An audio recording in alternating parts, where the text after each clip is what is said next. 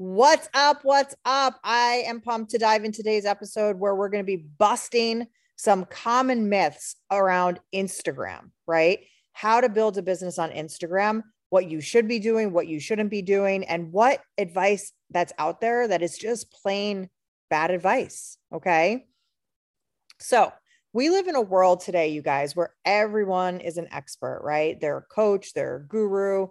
Instagram is flooded with recommendations from people on what you need to do to build your business. In fact, my guess is that you're probably following between 1 and 20 people that give tips like this every single day, right? Now, oftentimes we want a blueprint, right? We want somebody to say, post this many times a day, do this many reels, use these hashtags. Here's how many stories you need to be doing. These are the types of stories you should be doing, right? So we gravitate towards coaches and experts that give tips like that. The problem with this is that just because something is working for somebody else doesn't mean it's going to work for you, right? So I'm not saying that the advice that you see out there is wrong. Most likely the person who's sharing it is sharing it because it worked for them. But that doesn't always mean that it's going to work for you. Okay. Which brings me to myth number 1, which is that there is only one way to build your network marketing business using Instagram. Okay. This is simply not true. One person might grow their account with all quotes, right? You've probably seen some accounts where people have grown with just all quotes, right? There's a Boss Babe grew their account that way, right? In the network marketing niche, there is No Shame Sales Game that has grown that way as well, right? There's also people that have built their account entirely doing reels, right? We see a lot of accounts that basically only deliver content in the form of reels. Both are legitimate strategies that worked for the people that are sharing them. Okay. So there is no strategy there that is right or wrong. There is no one way to build your influence, your following, your sales on Instagram. It's about you as the business owner trying different things, right? And then studying the metrics of those things you're trying, and then continuously testing and tweaking until you figure out what works best for you, right? How does your audience like receiving information from you? Is it in the form of short video, like reels? Is it in the form of quotes? Is it storytelling, right? These are all viable options of how you can grow your reach on Instagram and grow your influence, but you need to figure out what works best for you. And the only way to do that is to test things, right? So if everyone is saying, do reels, you got to do reels, right? You got to be doing 15 reels a day, but you actually hate doing reels and they are not doing much for your growth, then you have permission. Okay. I'm giving you permission, you guys. You have permission not to do them. You don't need to do reels in order to make sales on Instagram, to grow your account. Okay. And the worst thing you can do is follow trending reels that have nothing to do with your niche and create them so that you can get more followers. Because if you get tons of new followers from reels that have nothing to do with your niche or your ideal prospect, you're just collecting followers of people that are never going to buy from you. Okay.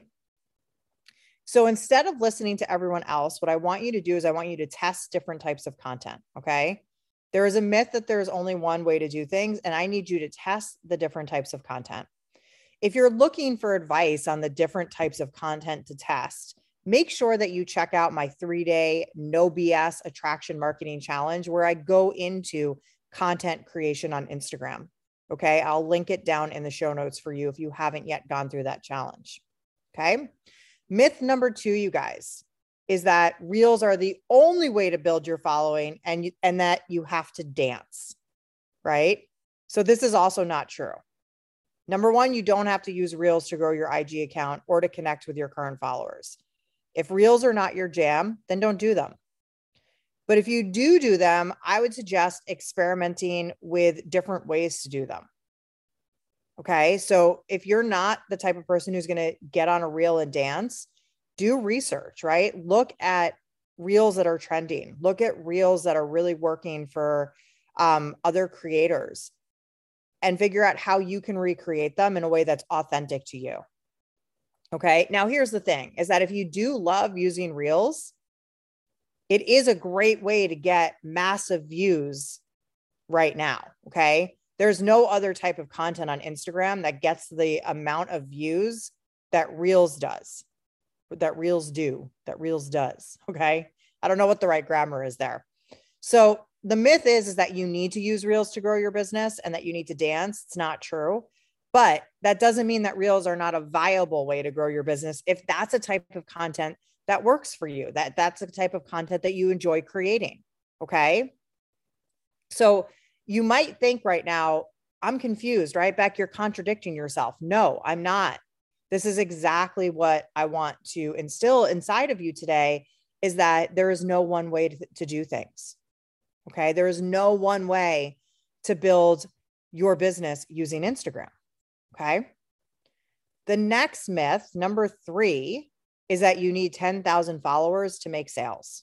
In fact, you guys, I was listening to a podcast this morning on my morning walk from a very successful coach who shared that she has clients with over 500,000 followers that hire her because they're broke, because they make no sales.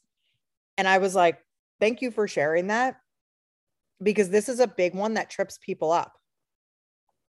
In fact, I see people do crazy things to increase their follower account when they have absolutely no idea how to leverage the followers that they do currently have to make sales, right? You don't need 10,000 followers to make sales.